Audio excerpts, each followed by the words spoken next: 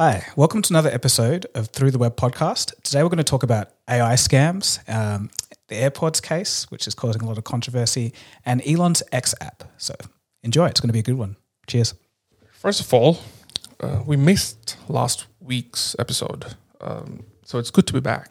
Yes, It's good to finally get back into a space where we can talk about stuff, talk about tech. But as I guess those who can check the YouTube video, you can see we're still in the old space, not so much in the new one, even though we did say we were going to move to the new one. Now, don't be alarmed. We are making progress there bit by bit, brick by brick, essentially. But yeah, hopefully we'll get there in the next few weeks. I hope I don't want to jinx it again. Yeah.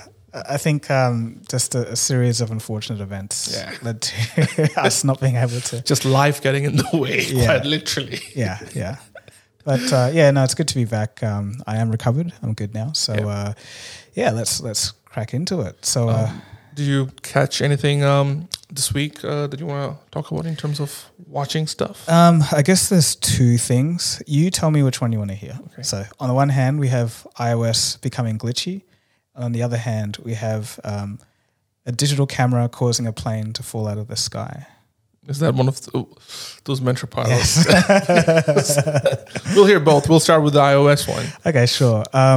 So I think the channel name is Luke Many or something like that. And he was just talking about, he's a long-time iPhone user and talking about how iPhones, particularly iOS 16, the last two updates, has been extremely buggy. And so he was realizing it wasn't just him. He was hearing about this and he ran a poll on his Twitter and just saying, not a poll, but like a call to action, just saying post your screenshots or screen recordings of glitchiness. And the amount of stuff I'm seeing was just like unbelievable. Like, for example, the dynamic island turning into a square and then the phone just like turning off and like not like just being unresponsive. That's actually unheard of, isn't it? But and that's the thing. And this is like worse than Android. So it's like, I didn't know about this kind of stuff was going on, like volume slider going the wrong way and like, web pages just like not opening properly and like just really weird graphical glitches and things like that. So it was quite shocking to me that that's happening. So I think Apple decided to release a patch and that fixed some of the stuff, but there's still a lot of stuff that's still pretty glitchy. So I don't own an iPhone. I'm not running iOS 16, so I don't know if there's any of you out there that have been having issues. Let us know. So that was news to me. I didn't know. Just on that note, we did have a short clip of ours on Instagram, kind of go semi-viral, where you, the Gogo, were talking about how the Samsung Moon photo stuff, right? Where you're in very, favorable towards the technology that Samsung was using, and all the comments were about the fact that you had the MacBook logo in the shot. Yeah. And everyone's like, oh, this is the guy with the MacBook, right? And the funny thing is, little do they know that you actually use a Samsung phone. That's your primary phone. You've been using it for all this time. And it's funny because now you're kind of, saying something negative about iOS. And if we clip that part, and that the other side of the stuff, and maybe Apple fans will be like, oh, then why are you using a MacBook, right? It's incredible how I guess the reactions kind of take place, especially with shorts and even on long form. Want to get into that, but it's actually crazy. I think being a content creator or just been working in media and with audiences over the last decade, it's almost a window into human psychology, and that's very interesting. Yeah, I've had plenty of experience with that, so I just have come to the conclusion that. Not everyone's crazy. It seems like that, but it's just a vocal minority. They're the ones who take the time to comment. So just remember that. All right, we'll get into the other video now. Okay, so there was this military flight. Like it wasn't in active duty or anything. I think they were just transporting some troops, essentially, and they were mid-flight. And because it was a military journey, essentially, they were allowed to do certain things that they're not in regular flight. So I think the captain or the first officer, he was taking some photos out the window and commenting on how beautiful the scenery was and all of this. So he puts the camera down and decides to like push in his chair a little bit, like, electronically. And they're flying a little bit more, and then suddenly the plane like starts nose diving like crazy. And the thing is, this was just mid-flight with no warning. So a lot of people weren't strapped into their seats. They ended up floating to the ceiling. God. So who was it? The second officer, or the third person in the cockpit was out of the room at this time. So he's like on the ceiling wondering what's happening. So he literally crawls upside down, like tries to reach the joystick from the ceiling and like on the other side. So the main pilot who's flying is pulling up on the joystick. Nothing's happening. The second pilot is also pulling up, but yeah, it's not really working because apparently with Airbuses, they have a certain safety mechanism where if each pilot is doing an opposite thing, it balances out. Oh. So I'll get to why there was nothing happening on the first stick in a second. But so the plane was diving, and then the Airbus has this safety feature, which I thought was really cool. I never knew this, but if the plane senses that it's diving too fast, the autopilot disconnected in the first place, so it was just falling basically. Mm. So if the plane realizes it's falling too fast, then it cuts back the thrust on the engines and pitches up automatically. Right. So the pilots didn't do that. The plane actually leveled off and entered stable flight. But then eventually, everything kind of normalized and they were like, what was that? And then they went to circle back to the nearest airport. But it turns out during the investigation, what happened was when the pilot put down the camera, he put it in such a way that it got wedged in between the joystick and the seat. Oh. So when he moved forward, the camera pushed down the joystick. So it was just that one little thing that caused, the aircraft to just dive. And if there was no safety feature, they would have crashed. So, so the investigation just concluded that obviously a whole bunch of procedures need to change. Mm-hmm. You can't have loose objects and whatever in a cockpit. But I just thought that story was wild because it's just, the smallest thing. Yeah. God, send the entire trajectory of the plane. But it was thankfully everyone was okay. It looks like you've been watching a few aviation related videos lately. Not really. That one just came up. I've been watching a whole bunch of different stuff, but I think those two are some of the most interesting. How about you? For me, this is going to be a mini spoiler for those who watch Succession, but not really. Because so what happened was obviously it was like a big episode this week, right? And there was spoilers everywhere on the internet. And I've got a friend, we kind of look after each other when it comes to these kind of things. Like I learned not to watch trailers from him. That gives you a better kind of experience of watching something ahead of time. And he was trying to protect me in saying that, hey, there's some stuff that's coming up online for a show that we both watch. He doesn't watch Succession. We both watch. Stay off online for a little bit because just spoilers everywhere, right? And that made me think, like, what do we watch together? Like, what is this show that we're for? And we don't. Mm-hmm. And that made me think, there may be something on Succession because that's the only one that I'm watching, right? And then I started watching it, and I could, as soon as the event happened, I was like, oh, okay, now I know what's going to happen. Right. So it's funny because he's trying to protect me, but it worked the other way around. Inadvertently, it was. And especially because I'm just hyper aware of those things. Mm-hmm. So that was a bit of an interesting way of looking at it. But yeah, it was a critical event in the whole story, and it was just beautifully done. Right? It's okay. And again, I'll have to go back and be like, Digogo, when are you going to start watching the show? It's not for everybody though. Every time I tell a lot of friends, a few of my friends tried watching it and they couldn't actually follow through. So that tells me it's not for everyone. Is it quite slow or? It depends what you define. Like Breaking Bad, I think is slow. It's slow, yeah. I wouldn't say it's that slow, but there are moments where it can feel slow. But for me, it's a real life kind of scenario, right? With a lot of the stories that take place in the show. So again, I'm kind of banging a weekly drum on the Succession side of things, but I guess that's going to be the case, and it's the final season. So I watched it twice actually. The episode, it was wow, it was very good. I don't think I've ever done that for a show. For me, it's getting to a Breaking Bad level, this show. Wow. Because, in fact, I said that in season 3, because season 3 ending was season 3 was great. And then they announced that they're going to end it in season 4. And that's what they did Breaking Bad as well. They went out on a high. Very few shows are able to do that. They usually drag on and on and on. So that's why I think if they can end it well, I think it'll be up there. Because the score is incredible. The acting is incredible. The dialogues are just fantastic. And all the stories are very grounded in real life stuff, right? And this is, about politics and media and all that kind of stuff. So those things I already am interested in. I already, part of my work revolves around that kind of stuff. So it's just too good for me. Yeah. Okay. Very interesting. I'll definitely eventually check it out. Well, I hope you do it soon, man. If you can't do it before the finale, I think it'll be good. So just binge and catch up every 7 weeks. And it's on binge as well. So binge on binge. Oh, speaking of which, I was watching it the second time. So the first time I watched it on TV, there was no issues. And the second time I was watching it on my desktop. The first time during a streaming service show, I got fed ads.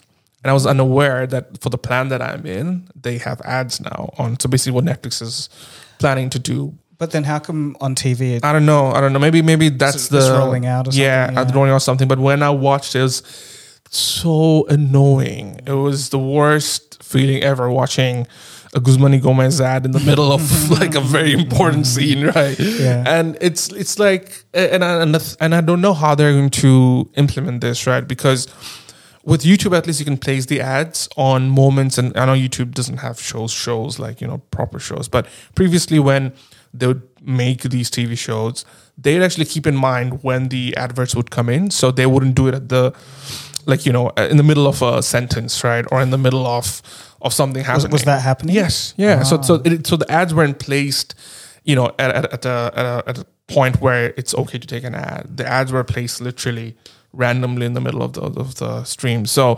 that, funnily enough, somebody actually commented on our podcast saying that happened in our audio version as well. Because we've got ads placed on audio stuff, and it's like, you broke in the middle of a sentence and I couldn't get back to it for a minute. For that, I do apologize, because we actually can't place ads manually on the audio, but I digress. But yeah, I don't know how they're going to tackle ads in the future for Netflix and stuff like that. Yeah, it seems like, it could be easy actually. What could happen is it's kind of like metadata for when you make a show. So it's like you make the show, it's like these are where the ads, we want the ads to be. You put a number of slots and you can fill or not fill them. Yeah. I think that's probably the best way. But I hope they do that. But because when I saw it on Bench, it wasn't fun. Yeah, no, that's terrible. Well, first news of the day. I just want to go into the world of AI, obviously. But then I guess how AI is now, we're kind of seeing events surrounding the advancements of AI, whether it's good or bad. And the first news I have is pretty negative in the sense that AI has now taken phone scams to a whole new level. So I don't know if you've seen or heard about that. I haven't. But so an Arizona mom claims that scammers used AI to clone her daughter's voice so they could demand $1 million ransom from her as part of terrifying new voice scheme. She says that I never doubted for 1 second that it was her. That's the freaky part that really got me to my core, that she was essentially thinking it was a daughter the entire time. I think eventually that didn't go through, but I guess when you get a phone call initially from someone you love and their voice is cloned via AI, and now that's being used for, like someone's kidnapped or taken away, or if they're in the hospital or something like that, like it's going to happen more and more now. Yeah. A couple of questions though. So what was the incoming phone number, I guess? I don't know if that was mentioned in the article, because if it was something else, like maybe there was an explanation for it, say I'm at this location, someone's taken me, I'm kidnapped. Yes, maybe. But I guess now you should probably just always, if that is some kind of emergency situation from someone that you should always tend to just call their normal phone number just to make sure it really is them. So they even enacted it in a scene-ish kind of situation. So basically they called from random numbers. This was a kidnapping situation. They called in a random number with a man saying that, that they've got her daughter, and in the background they had her voice saying, "Help me, mom, help me, please help me." So they made it even more convincing. So it wasn't even like her voice talking to the mom directly. So they went, initially asked for $1 million, but then they went down to 50,000. 50? Yeah, I don't know. It's like a big drop. It's almost like some of the stocks of companies we've covered on Cold Fusion. But essentially, after that, I think after calling 911 and calling the husband, they confirmed that the daughter was safe. So stuff like that's going to happen more frequently, especially Yeah. for people who are not tech savvy, and even if you are, like this kind of scam, like if you're not tech savvy, good night. Yeah, it's over. But on the, I guess, the technical side of it, leaving aside, how bad it is, etc. How did they manage to get the training data for her daughter's voice? They must have personally known her, YouTube videos. Yeah, exactly. Personally known who she is and who her mother is. Like they must have to get that training data to be correct. And so there definitely had been some level of stalking that has gone on. So maybe she has some YouTube videos, maybe she's got other things, but like imagine the amount of data there's just out there for any average person. Like you don't have to be a full-time content creator. People just use YouTube for personal videos, holiday videos, all that kind of stuff, or just vlogging to show some of their friends or family, right? So you could easily get that stuff from there and make the connections if you're really, really into it. So I guess that also goes back to the whole point of how much of yourself do you really put out on the internet. That's one. And number two is when you do get a phone call like that, I think the way out is just being educated. Also, just lots of ways to know how you can spot these things. But it's just, again, just so new, right? Like, but okay, so sorry. So on a video I'm working on now with AI and copyright law, there's a section where there's a discussion about how Photoshop first came into being. And a lot of people thought it would be used for fraud and deception and all of this kind of stuff. But then as time progressed, we tend to accept a little bit of it, but then in terms of actual fraud and everything, we have more measures to actually verify if something is real. So I feel like we're going to have to adjust again. So for images, for example, if an AI generates an image of a president doing something or saying something or a deep fake, now instead of just taking anything we see as that is real, this video evidence or this photographic evidence, it might just be a reflex nowadays to just look at the sources of this information and what there is surrounding it. Because if you see, for example, the Pope and no one's really talking, there's no major news outlet saying what this photo was or whatever, then it's kind of suspicious. So I think we have to do a little bit more work, but that's going to become a reflex in the future. Yeah, and it's funny because right now, again, it's gotten so good. We're, I think, reaching that what's it called? Uncanny Valley? Passing Uncanny Valley, if it's looking real. Real, right? So, again, like, I think just a few weeks ago, the Artemis mission for NASA. Yes, yeah. So they had all these, the explorers who were going to be in the mission, they shared the images of them online. And I remember seeing the photos there, like the headshots and portraits, like really nicely taken photos. They all looked AI generated to me. And I looked at the comments, all of them are, is this Midjourney? Is this AI? This looks like AI to me. And they could very well be, but I doubt it because obviously they have no reason to make it AI. Yeah. They were definitely like proper photos taken. But again, we have reached that level. And just on that note, like it's getting a bit annoying in terms of like people questioning everything. So a lot of people now on my videos are like, are you AI or did AI make this? Or like some of my music, people like, did AI make this or is this human made? And it's kind of just like, I don't know. I think it'll be like that until a point where people just accept that some of it is AI and some of it isn't. But it changes the meaning. Yes. Though. That's the thing. So it's not an arbitrary thing. It's like, oh, it's AI or oh, it's human made. That's quite a fundamental difference in how you perceive something. So I don't know what the path forward is. Maybe we'll get extra sensitive to know when something's AI generated, but then AI is improving as well. So. Yeah, and also defining how AI actually aids some of this creative work as well.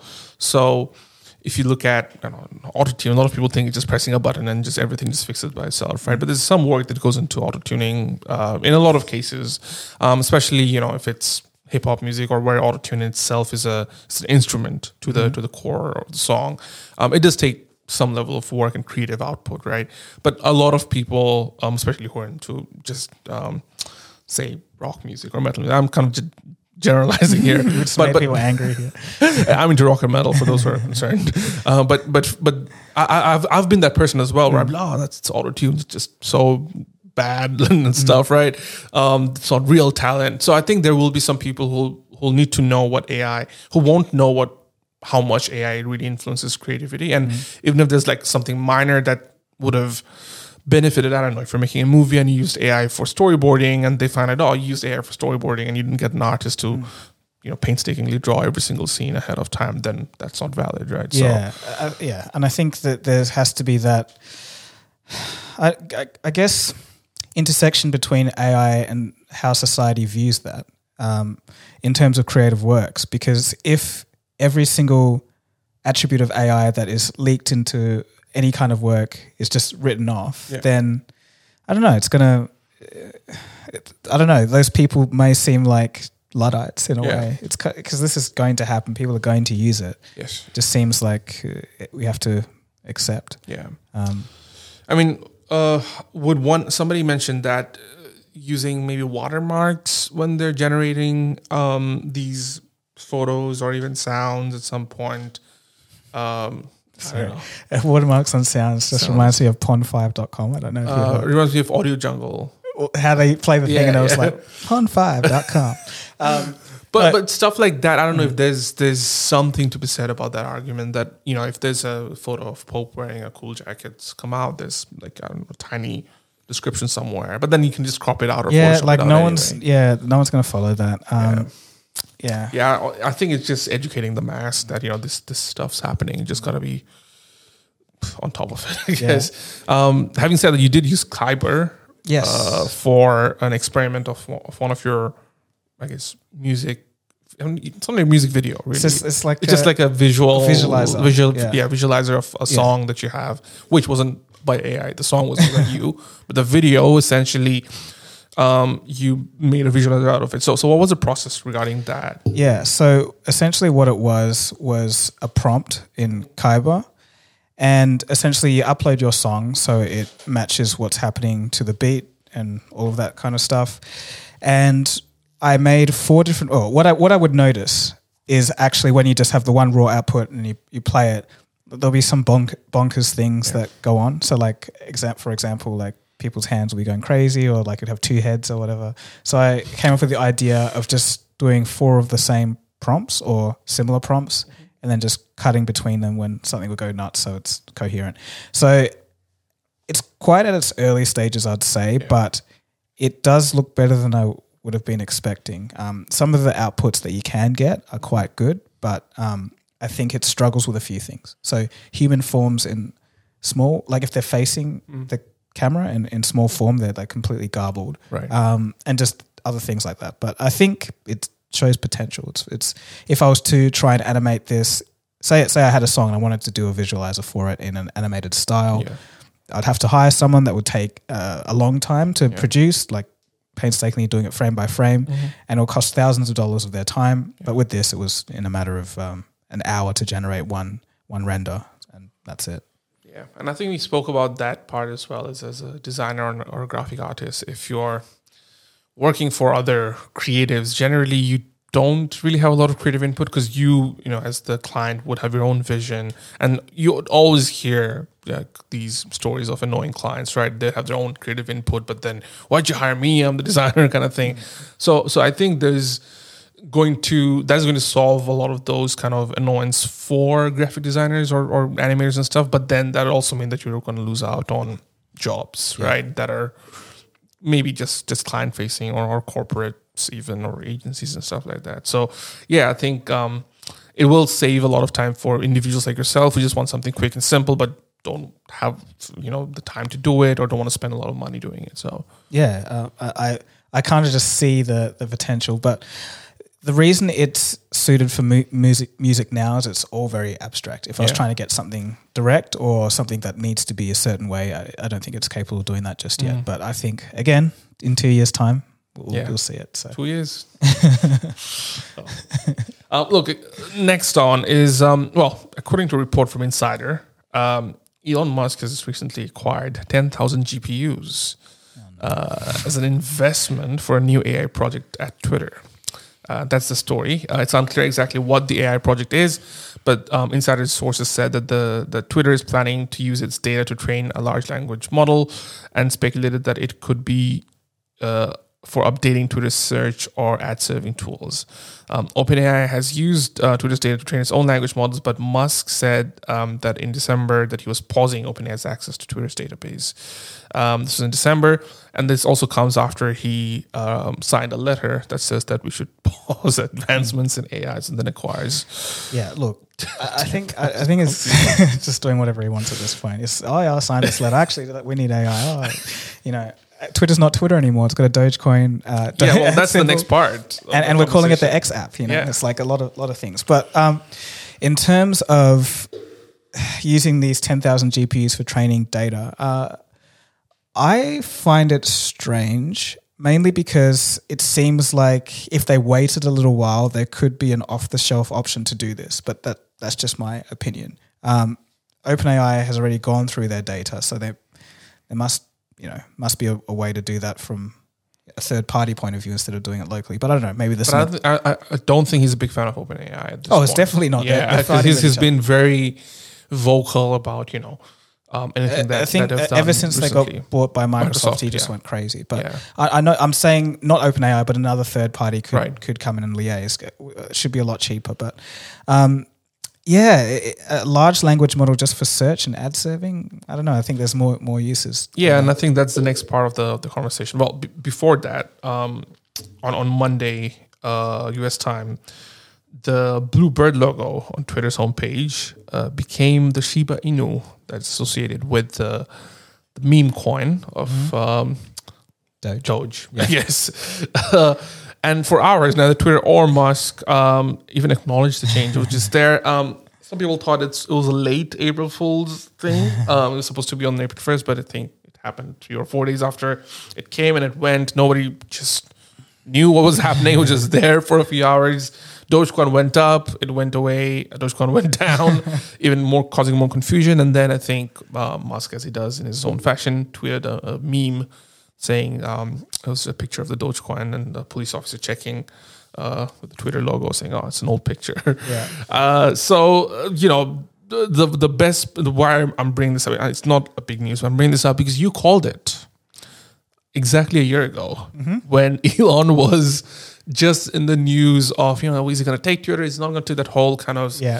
And this was like exactly a year ago. So we'll play a clip in this point where you called it. I just got a flash of like when Elon buys Twitter that the logo changes to like a Dogecoin head. And like again, it's not out of the possibilities. You know what I mean? Yeah. So I think it was a great call, that the Twitter logo becoming like a Dogecoin logo.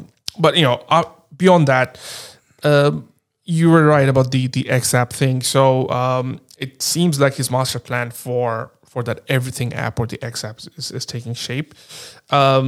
He did kind of hint when he just tweeted X this week, just tweeted that randomly, and he didn't go in details about it. But it does seem like, according to Bloomberg, that Twitter had been absorbed into X Corp, citing a document from April 4th that was submitted as an exhibit in a lawsuit against Twitter and its founder, Jack Dorsey. So it just seems like Twitter had merged into a shell company called X Corp, and that leads to that whole idea of perhaps Elon turning this social media app into an everything app at some point, or even using parts of it to create that everything app.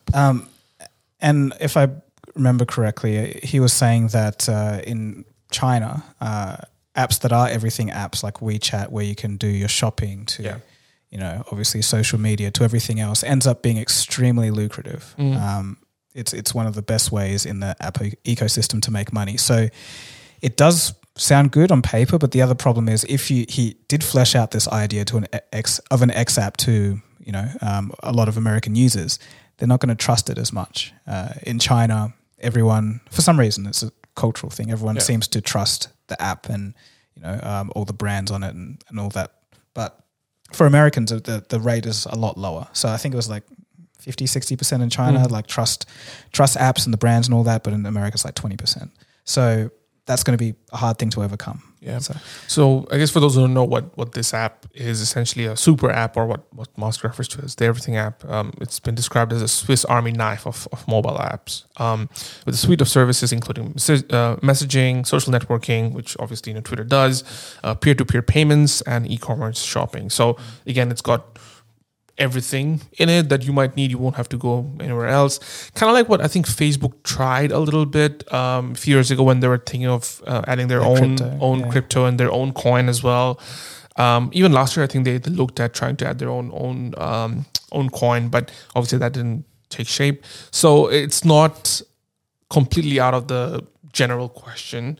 And knowing Musk, I think it's probably the next path for Twitter. But where does that live? Twitter is the question in terms of, are we seeing the death of Twitter as we know it?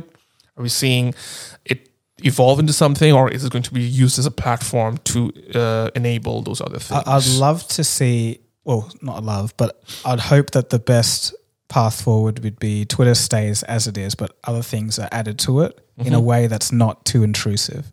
So it's not like you log into Twitter and it's got this like crypto shopping center, front-facing like interface. I think, slow and steady and kind of just adding things on and testing it would be the way to go. But with the unpredictability of Musk, anything can happen. Yeah, and if they end up doing that, how does that reflect on other social media platforms? Is also the question, right? I think with Facebook and Instagram and YouTube and others, like even TikTok now, like would they also kind of take those steps? Well, no, not at first. It just depends on how successful it is. So if they see that the X app doubles revenue within 2 years, then it'll be like, hey, we got to try to do this as well. And then maybe it will just be the monopoly of who gets there first and does it the best ends up staying, like in China with WeChat. So it's definitely going to be hard. It's not an easy task, but we'll see how it goes. Yeah, and I also don't know, you're right about the whole trust issue thing. Would a lot of people move to the Twitter app because of this only? Like, I think that's going to be another question as well, right? I think like who would really use an Everything app? I guess I don't know about the Chinese demographic of their version, but it'd be interesting to kind of get some information there and see, okay, like what's the general populace that's just using this application. Yeah, I think the average American, it doesn't really seem to because Elon's obviously gone to China and used it and seen the light. It's like, wow, this is the next big thing. But for the average American, I don't think it's really going to click. Though I guess Elon could maybe kind of translate the idea in a way that's palatable for the American audience. But again, that's hard. So. But something's definitely happening with X absorbing it, with the 10,000 GPUs that he's gotten. It looks like he's definitely going to make some inroads with AI, and let's see what he turns it into. Yeah. One other interesting kind of story that I read this week on The Verge was this one data scientist. He basically got his entire group chat and created an AI version of it with his friends. So let me get this straight. So he has different AI versions of all his friends in the group chat that talked. Yeah. So basically he used his existing group chat's information and got their characteristics and personalities into recreating it for himself using AI. So he said, my group chat is laughter and comfort and a point of connection. And I thought it would be hilarious and sort of sinister to replace it. That's the word he uses, replace it. Using the same technology that powers chatbots like Bing and ChatGPT, Miller created a clone of his best friend's group chat, a conversation that's been unraveling every day over the past 7 years. Ever since he and his 5 friends first came together in college, it was surprisingly easy to do so, he says. A project that took a few weekends to work, and $100 to pull all together. But the end results are uncanny. The project was made possible by recent advances in AI, but it's still not something anyone could accomplish. Miller's a data scientist, and that's why he's some sort of, I guess, upper hand with tech of this sort for a while. And I think it goes to show, like, would you keep this forever kind of thing? I think that idea of replacing humans at some point, or replacing people who've left and if one of them is not in the group circle for whatever reason, would you kind of still keep it in memory or just keep it going kind of stuff? Well, I personally wouldn't. No, I know, but I'm thinking a lot of people would. Yeah. But the thing is, it's like that, again, that Black Mirror episode, Yes. Be Right Back, where when the chat or like the responses don't end up being what you want or like what that person would say, then it kind of breaks that illusion and it can be even more damaging, I feel. This is not quite related, but about AI and ChatGPT, I guess. So there was some Samsung employees that got in a lot of trouble. Did you hear about this? I heard you haven't. So they actually were having some trouble with their code, and it wasn't any code. It was confidential code within Samsung. Like I'm not sure what product it was for, but confidential code. So they wanted to try and fix some of these errors within the code, and they were like, "Hey, we can't be bothered doing it ourselves. Let's ask ChatGPT." So they put it in there, and it happily went away and fixed the code.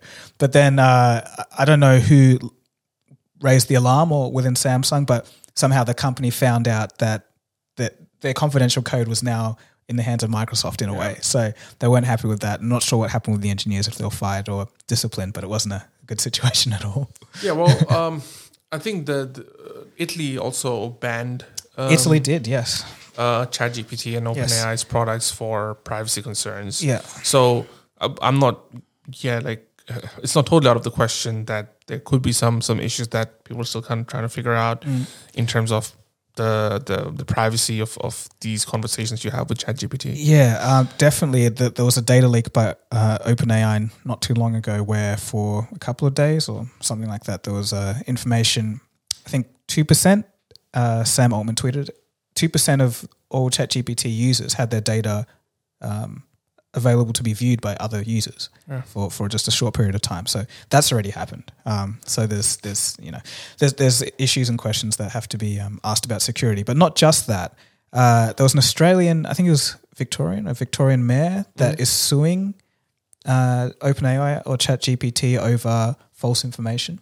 Wow. Yeah. So about himself, right? Was it about himself? I'm not sure. Right. I have to check, but I think we're going to start seeing a backlash in a different way, where it's not just, angry artists, not that they're discounted, but people that are disgruntled because it's replacing their work will get maybe some political action from saying either security issues or, this is going to undermine society in some way or another.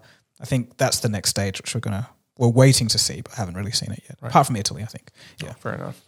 Well, look, the final story of the episode is about the AirPod case. I don't know if you saw that. The AirPods case that's likely going to have like a visual display. Okay, I saw a tweet about this. I think it was from Linus Tech Tips. I'm not sure, but it had like the AirPods case and it had a screen, and then the text was just fire these engineers. I think that was what it was. Well, somebody's the one that I saw was basically someone saying, "I can't believe I've lived long enough to watch the full reproductive cycle of an iPod Nano." That's good. But what's basically happening here is that Apple has designs on a future iPod case featuring a built-in touchscreen display that would enable users to control audio sources and interact with apps associated with the connected device. It's according to a newly published patent. So the patent itself is for devices, methods, and graphical user interface interactions with a headphones case, which obviously clearly depicts different versions of a design with AirPods and the AirPods case and touchscreen on the case's front. So I think that, I don't know if that image that was circling around was a leaked image or it's someone's interpretation of the patent itself, but so look, okay, so the thing is, like, you're putting the screen on an iPod AirPod case, presumably because you want to control your music without any other distractions on your phone, right? Yeah. So why not just get a dedicated music device? I'm saying they should bring it back. But the thing is, you can't. You can only pause, and it's almost like what you do on your headphones anyway. So if you've got a wireless headphone, you can kind of tap it twice for the next song, or you can tap it once for. So that's as much as it will do with the touchscreen. So just play, pause, fast That's forward. it. It does. It won't have a dedicated memory bank or UI for. I know. I agree with that. But the thing is, if you can do it on the headphones, why have the case? Are you going to carry the case around? Well, you do carry the case around with you, I guess. But like whip that out every time you want to change a song instead of just using your ear. It's a bit strange, right? It is. It is. That's why I think if you want your controls and all you want to do is quickly get to your music, I still feel the need that we don't have to have all our music in our phones. I think we could have a separate device. I don't know why that's so controversial. I don't get it. Because it's 2023. Yeah, and Sony just brought out the Walkman again. You saw. Yeah, but that's like what, $8,000. Because they know what's up. You know? Yeah, for $8,000 in this economy, people are just gonna clear out the shelves. I agree, but I think I used to be that person. Okay, wait. Hear me out. Okay, Wi-Fi connected. Okay, beautiful screen, really thin, $150, 64 gigs. Would you take it? No. What? Because it's like it's just yet another device I have to carry. That's my only problem. It's just yet another device. We always did it. We always used to do it. Both of my pockets would be like full. I need one space for my inhaler and my wallet. And so even wallets are going away. Yeah. When the wallets go away, then this can come back. Yeah, if the wallets go away, I'll consider I actually don't carry my wallet most of the time now. Really? Yeah. Literally, I just use my phone. It went really quickly. I was like, "Oh, this PayPass thing, I'm not going to do that." Never. Yeah, and then when I signed up, I was like, "This is actually pretty cool." Yeah, because I still haven't moved everything to my phone yet. So, so the other day I forgot taking my wallet to the gym, and I really wanted like a coffee afterwards. And I was like, you know what? I don't want to go back all the way up. It would have been really nice to just get a PayPass. That's what happened to me. Yeah. So once I forgot my wallet. And I went out to I was literally going to do some work outside, get a coffee and everything. And then I was going to pay and I was like, oh crap. Like I don't have my wallet. What am I going to do? I'm literally screwed. And then on the Commonwealth Bank app, I did it right there and there to sign up. Wait, yeah. Don't you need to have your physical card to do that? I don't think so. Oh. So it was set up and went for it there. Wow. Well, look, I think I'm going to make that move as well very soon. I've been thinking about it for the last 2 weeks. So it takes time. Yeah, it is interesting, but it makes me feel like, I don't know, in a way you've lost something, a physical card. It's funny to say that because it used to be cash. It used to be cash that everyone carried around. But then it's a card and now we don't even have What that. other things do you usually carry? Because I know licenses and stuff will also move. I think it's already moved in a few states already. Not sure about WA, but... the thing is I just assume I'm not going to need to show my license. Because I'm not, driving and stuff. Yeah, no, but this is just, when I'm going to my parents' house or whatever. It's like... So there's that. What else? Like I've got a lot of loyalty cards. That's the only problem. Like a lot of coffee shop stamps. Right. You get a free coffee. So those are the things that I take up space for my. I recently put my healthcare card, HBF. Right. That's digital as well now. So so you could get the digital as well. Yeah, I think if I really tried, I could get rid of my wallet as well. Yeah. Yeah. So once that happens, then get onto the digital music. Is Cold Fusion going to come up with that that device? Oh yeah, why not? The Cold Fusion Plus Pro Max. Pro Max. There you go. I think that's the end of the show for today. Yeah. All right. Well, it's a bit of a shorter one today, but hopefully you enjoyed it, and we'll see you again soon for the next episode. Cheers.